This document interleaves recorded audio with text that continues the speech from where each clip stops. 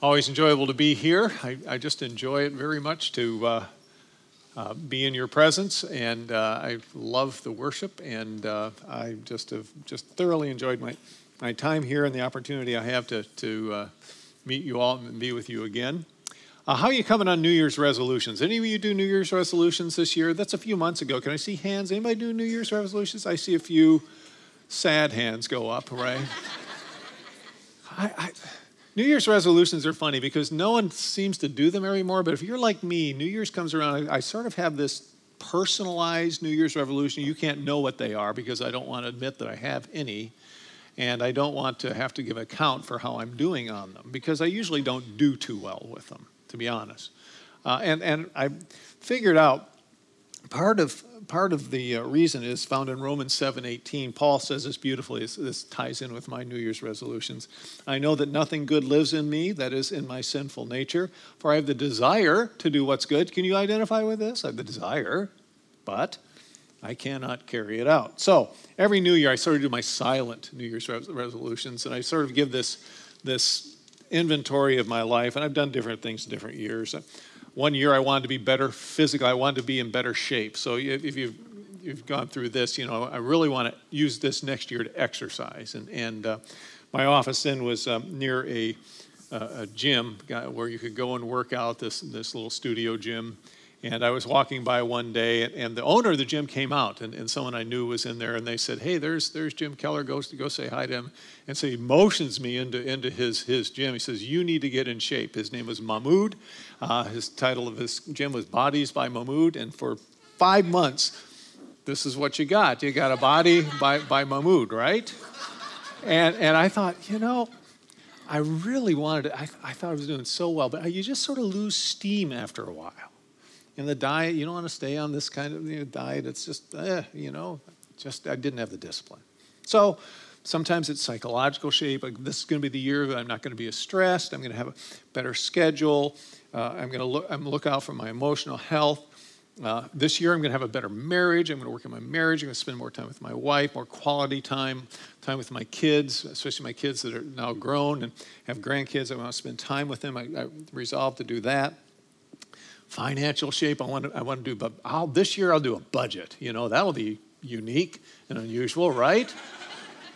And try to do that. That sort of runs out of steam. 2 years ago, I was going to work on my spiritual life.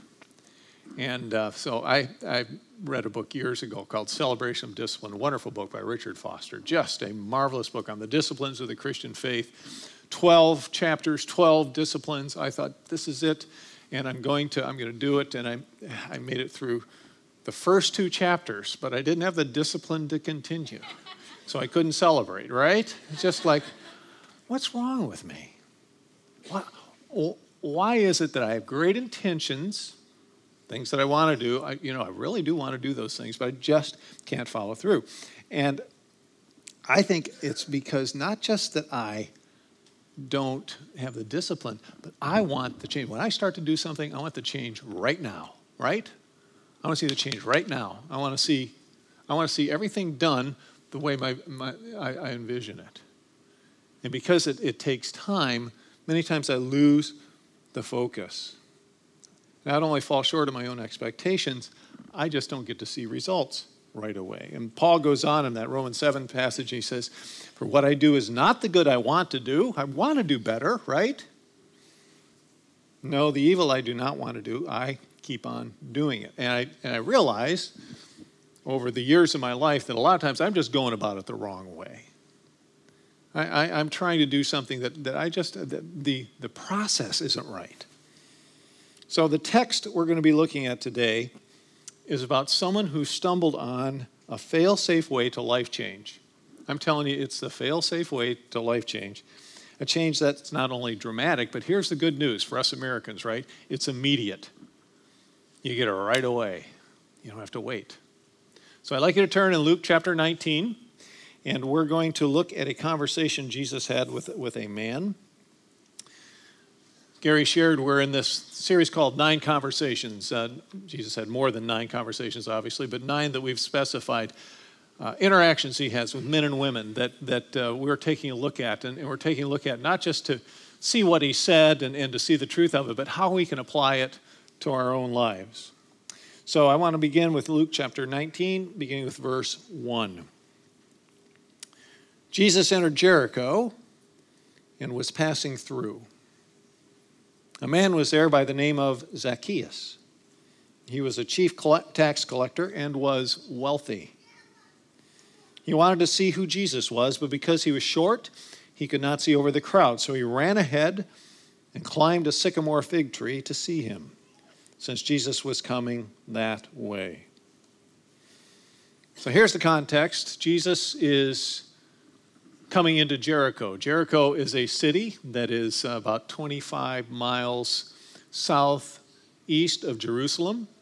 It's in the present day West Bank. It's in right near the Jordan River Valley.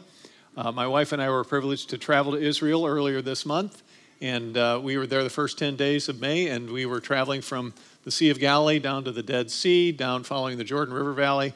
And our guide, as we got to this certain location, he said, you look to your left, and you'll see the city of Jericho, and it's still there. Jericho is still there. And it's just a city sitting right there. We didn't stop there, but it still exists. Jericho back in Jesus' day was quite different, obviously, than it is now. Jericho was considered a very, very wealthy, a very thriving city. It's described by the writers of antiquity as a beautiful place. It had a lot of palm trees. There were natural springs there, which is very important for that area of the country. It's very dry there. Jericho thrived. It had an industry. They manufactured myrrh and balsam, very, very expensive spices and ointments that you could make. And Jericho is also sort of a place where trade routes would go through. People would stop there. And in the middle of this city, back then, at the time of Jesus' day, was a custom house. And that custom house was the place where merchants would come and where people who were traveling with their trades would come, and they would pay taxes to the government as they passed through for their goods. This time, of course, is a time when the Romans were in charge of this part of the world. In fact, the Roman Empire circled really the almost completely the Mediterranean Sea. And you look at maps, and Rome had conquered all these countries, Palestine being one of them. And they were there for two main purposes. First was to make sure that the country that they had conquered did not rebel, and there was a military presence they had there, and they wanted to make sure that there was no unrest and things would go well. And the second reason, more to the point of this text, is that they were there to take the money away, some money away from the people who they had conquered. They wanted to gather taxes to support their government, to enrich themselves. And the system that they had in terms of government was they allowed the people who were native to that country rule the daily affairs of their life, the laws and the functioning of the culture. And they also hired locals to collect their taxes, Zaccheus being one. Zaccheus wasn't a Roman, he was a Hebrew. And this was what they called publicans. They were tax collectors. They were men who said, okay, we're going to be involved in helping you collect these taxes. And of course, their reward was they got a percentage of what they collected.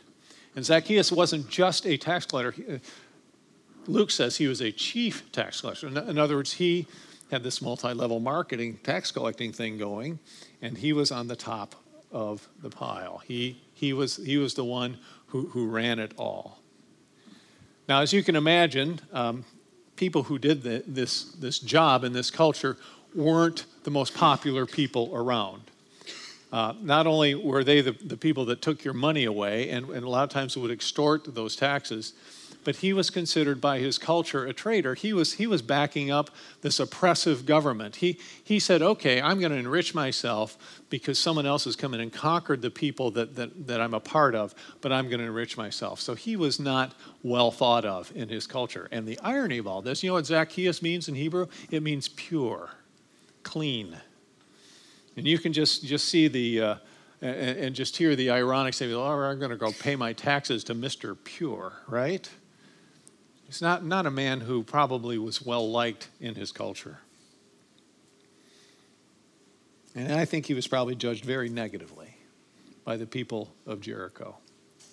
You know, we live in a divided culture, don't we? We live in a culture that's divided on a lot of lines. Republicans, Democrats, male, female, red state, blue state, religious, irreligious, racial differences, ethnic background differences.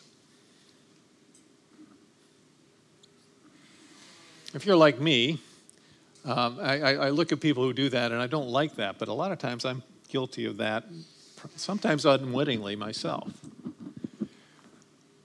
We were on this tour of Israel. We decided to go with another couple, and we didn't know exactly who we were going to go with, so we went online and we found a tour company that looked good and they had good reviews, so we signed up, and the reason we signed up for this particular tour is that it was a slow tour of Israel.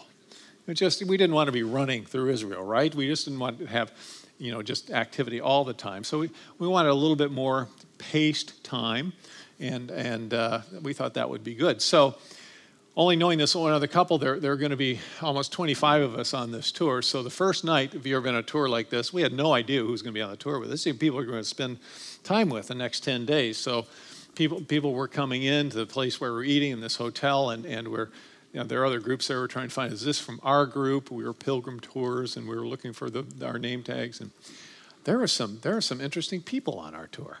There are some people that, there was a 97-year-old woman on our tour. And she was accompanied by her children and some of her grandchildren. She was in a wheelchair. And there were some other people that were they were up there in years. There are 3 canes as they shuffled in. And I'm looking at this, and I'm going, man, this is an old tour. These are old people. The positive thing is I really felt young and alive. It's interesting what goes through me. Am I going to have to be? I don't know. This woman's going to slow us down, and I don't know how they're dressed. And there were 3 guys that have canes, for crying out loud, just sort of shuffling along with canes, and there was one walker, and I'm going, oh man. Interesting how we judge, right? Just pigeonhole. Zaccheus was in the crosshairs of criticism in this culture. Luke, scholars tell us, Luke's gospel, you know what Luke's gospel is? It's a gospel of forgiveness. There is a sense, as you read Luke, of course he's the only Gentile writer in all of Scripture. He's not Jewish. And he introduces us to the disenfranchised, the people that are marginalized in this culture. He talks about Jesus' interaction with people who are Gentiles, with tax collectors. Matthew, who's also called Levi, was a tax collector. He's one of his disciples. Luke goes into that in detail. Jesus interacts with prostitutes. He interacts with Gentiles. He interacts with children. He interacts with women, people that were marginalized, disenfranchised. This is a gospel of inclusion, the gospel of forgiveness. And Jesus is presented as a friend of outcasts. It's Luke that gives us the parable of the lost coin and the lost sheep and the lost son, what we call the prodigal son. It's Luke that gives us the parable of the Good Samaritan, the man despised by Israel, but really comes alongside and gives grace to the man who is beaten by the side of the road. And it's Luke that embraces this concept. And Zaccheus was one of these people. Disenfranchised, marginalized. He chose money over everything, and he was despised because of it. But as we look at this text, I want to present you, Zaccheus did 3 things. 3 very, very important things that caused him to experience dramatic change and also, interestingly enough, immediate change. Change that happened right away. Change for the better. So the first one is found in these first 4 verses. First one, we see a man there by the name of Zaccheus. He wanted to see Jesus because he was short. He couldn't see over the crowd. So he ran ahead, Luke tells us. He ran ahead of the crowd. He finds this tree, a sycamore fig tree. We saw these fig trees when we were over there. They're beautiful trees, big leaves, on the branches. Branches low to the ground, so they're trees that you could easily climb. And he finds this tree, and he climbs up in the tree because he's short. Zaccheus has heard about Jesus. I don't know when he first heard about Jesus, but he obviously heard about Jesus before he was coming into town because he was anticipating it. Luke 18 says he's just on the outskirts of Jericho. There's a blind man. Jesus stops, asks if he wants to see. He says yes. Jesus heals him. The crowds are amazed. They're pressing in around him. It's not just Jesus and 12 disciples just going along in a group. There are hundreds of people, maybe thousands of people with Jesus walking through the streets of Jericho. He is causing a great stir. And Zaccheus, this man of short stature, he can't see over the crowd. He can't even see the man. What am I going to do? So he runs and he climbs.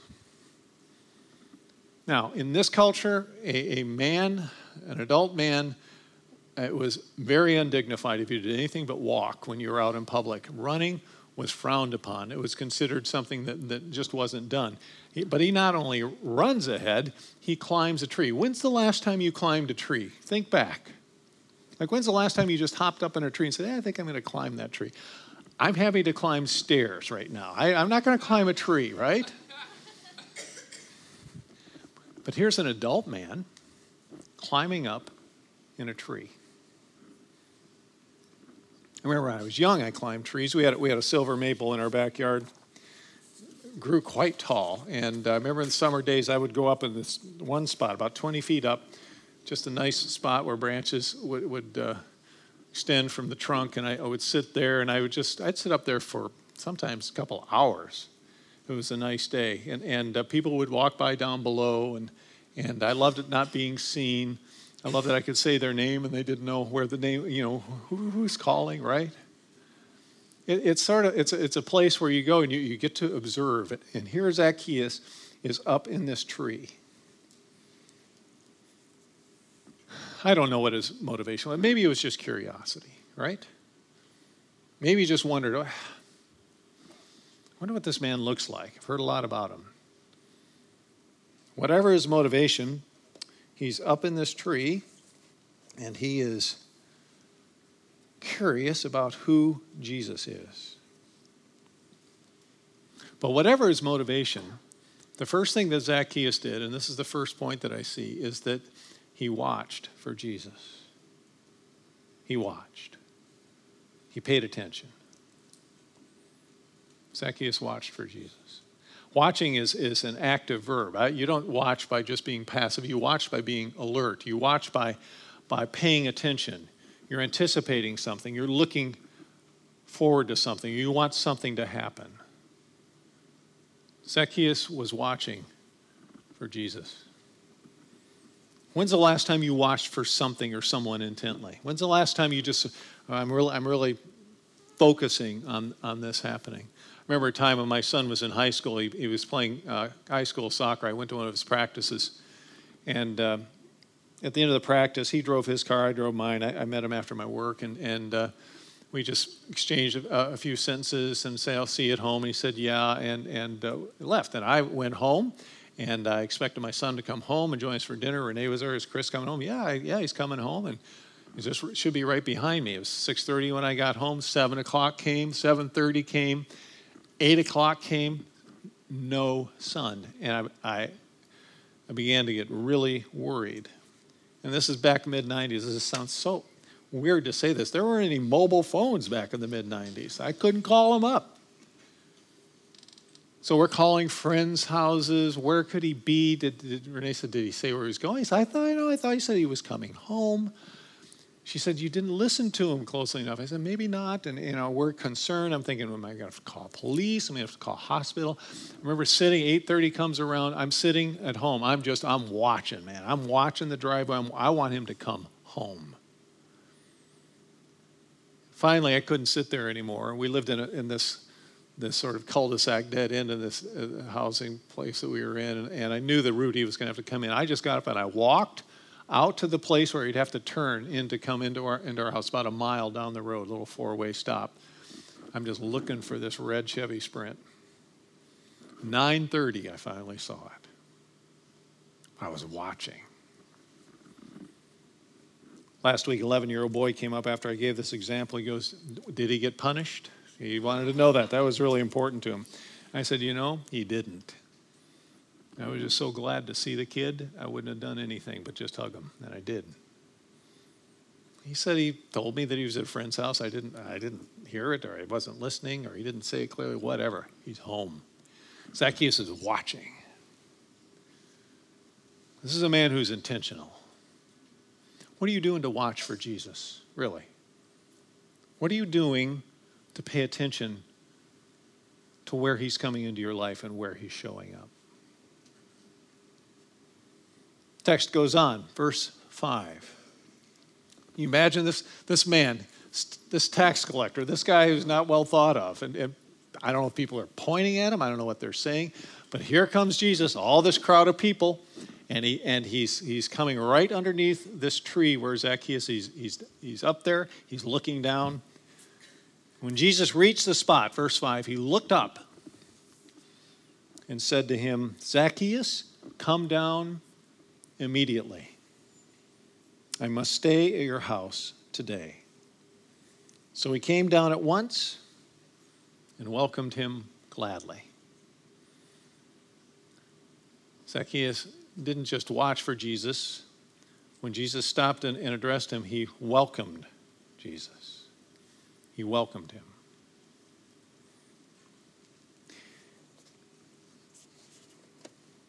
Two ways he welcomed him. First of all, he came down immediately. The number one complaint, well, not number one, but one of the biggest complaints of parents when I talk to parents about their adolescent children or even their younger children is they don't obey me right away. I ask them to do something and they say, well, in a minute, or not right now, or can I wait, right? There is no waiting here. Jesus didn't say come down, and Zacchaeus didn't say, nah, I'd rather not. He came down immediately. He said, okay, I'm here. And when he welcomes him gladly. What does it mean to welcome Jesus gladly? I think Zacchaeus knew that he was incomplete, and most likely at this point in his life, he knew that his present direction in life would never end in fulfillment. He had all the money he needed. He was very wealthy, right? Of course, our culture says that's what you need to be happy, but it really doesn't work that way, does it? Zacchaeus knew that. But here was this man, Jesus, and somehow, for him, it all comes together. He didn't anticipate it, but it came all together, as if a lightning bolt had struck him. Here, he realizes is someone who could take him out of his discontent. And the outcast went from being despised to being honored. Jesus, this man who is revered by many, stops and says, hey, I'm not only going to address you by name, I'm not only going to spend time with you, I want to come to your house. I want to have a meal with you. And in this culture, when you have meals with people, that is a time of honor, that is a time of respect. And here Zacchaeus now is being respected by this man, Jesus, and he welcomes Jesus into his mess. He says, absolutely. John, in his book of Revelation, as he's relating to the 7 churches in the beginning of that book, what Jesus is saying to these churches. Revelation 3:20, Jesus says, behold, or look, I stand at the door and knock. If anyone opens that door, I will come into him or her and have fellowship with him or her. Welcoming in, and he welcomes him gladly. Have you ever welcomed someone into your home not gladly? Maybe you've got that relative at holiday time that's, that uncle. You know that uncle, right? The uncle. He's just not all that much fun to have, or what's he going to say this time? Or you're sort of worried about the conversation. We welcome, but not gladly, right? It's not going to be a fun time. Zacchaeus, it's gladly. This man's overjoyed. So he watches, and he welcomes, and he does the last thing I see in this text, starting with verse 7. Of course, all the people around, they see this. They know who this man is. And they rejoice, right? That Zacchaeus has this relationship with Jesus? No, not at all. All the people saw this and began to mutter, he's gone to be the guest of a sinner. How could they judge him like that, right? Are you kidding me? We judge people. I judge people like that all the time. Here Zacchaeus is being honored. He knows the response of the crowd. He hears them. And here's his response. But Zacchaeus stood up. Not very tall, by the way, but he stood up, right? And said to the Lord, look, Lord, here and now I give half of my possessions to the poor, and if I have cheated anybody out of anything, I'll pay back 4 times the amount. So Zacchaeus watches, he welcomes, and now he worships. He worships in 2 ways. I mean, we just spent time worshiping. It was wonderful. We sing songs. We praise God. And we use this word Lord. And Zacchaeus uses that word Lord. He calls him Lord. And he gives him that respect and honor that Jesus is obviously due by his words. But he doesn't stop at his words. He goes beyond that, and he backs that up. He worships with what he does. It's not just words, it's actions.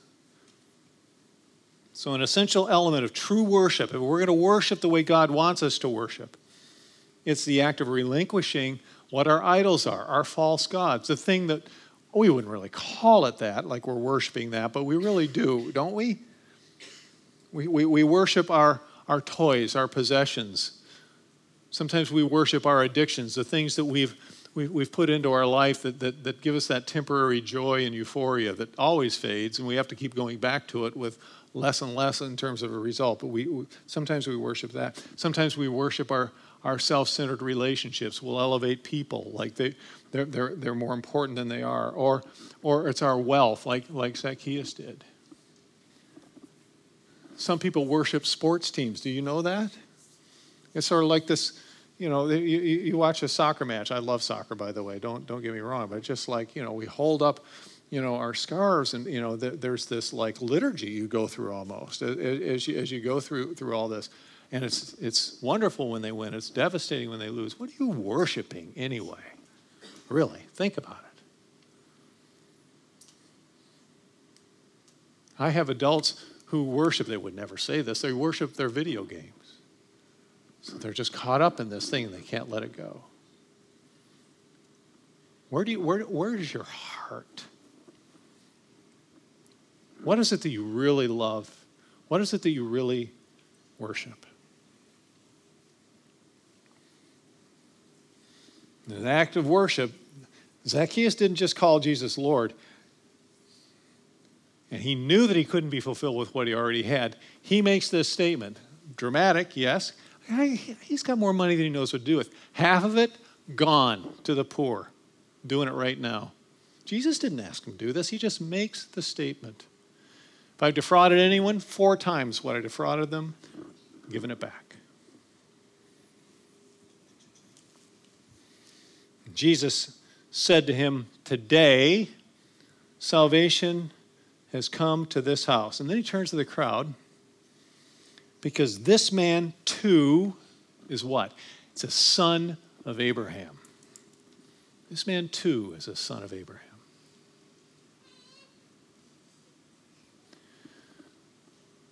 Years ago, I met with a man, good man, family man. Kids were pretty much grown and off to college or in their early adult years, and he came in because he had some things he was struggling with. One of them was alcohol. He was really dealing with this whole idea of what do I do with the alcohol in my life? He knew he drank too much. He was very clear about that. We talked about it. We said, okay, let's deal with it. Let's figure it out. Very sincere. And I said, okay, I'd be glad to work with you. We had this little plan that we made that first time together. Made another appointment. He never came back. Just never came back. Until 3 years later. Didn't see that man for 3 years. And came in with his wife. He was talking to me about a situation he had with one of his children, wanted to talk through that. But this man looked different. This man was acting different. There was a countenance change. There was a peace about him that you just never saw before. And 5 minutes into the conversation, I said, "Hey, what is going on with you? You look happy." And he goes, "I am." He said, and he began to share. He began his spiritual journey. He always believed in God. He sort of had this sort of a relationship with Jesus. He said, "Jesus, I met Jesus," he said, "and it changed my life." Not the same man. Zaccheus meets Jesus. He's not the same man. And Jesus looks at this crowd. He says, "This too is a son of Abraham." So you guys want to play your pigeonhole games? You want to judge him? You want to put him in your category? Let me tell you something. He's a Hebrew like you are. Let me tell you what a true son of Abraham is. You can just see the wheels turning these people's minds. Abraham believed God, and it was counted to him as righteousness. And what Jesus was saying is this man has now put his faith and commitment in God. It's changed his life. I think another thing Jesus was saying by this, he's saying, look, you have judged on the outward appearance, but God looks on the heart. This is a son of Abraham too. Quit your judging people and categorizing people. Quit being divided.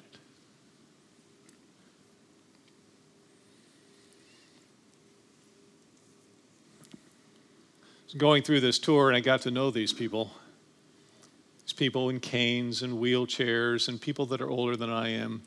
So, dear man, DL that was his moniker. He went by that, and 87 years old. Man, 19 years older than me. I sat next to him on a bench, the Jordan River, where they do baptisms of the Jordan River. And I had the most delightful conversation with him, heard his story, lost his wife 4 years earlier, how he loved her and how he loved the Lord and how God had blessed his life. And I realized, I go, you know what? I didn't see his heart.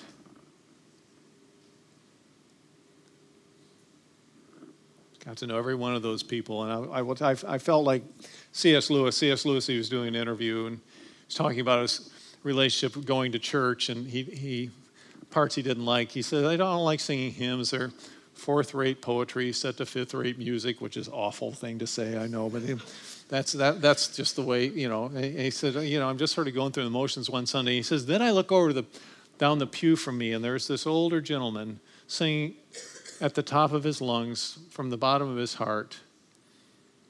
Not in a very high economic situation. You can tell by his clothing. And he says, then I realize I'm not worthy to wipe his boots off.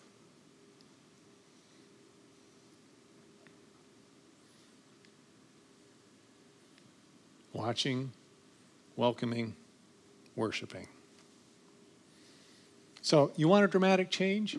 Honestly, do you want it right away? I'm telling you, I got the secret. You'll be glad you came. You want dramatic change? Spend it with Jesus. You want change right away? Worship Jesus. Bring him into every area of your life. You'll see change right away. Why? Because he changes people's lives. Salvation is the necessary first step in spiritual self-improvement. Salvation came to Zaccheus' house that day. It can come to yours today. If you haven't experienced already, you're one decision away from it. And spiritual renewal and revitalization can come to your house today too. You just refigure those priorities. What are you worshiping? What am I worshiping?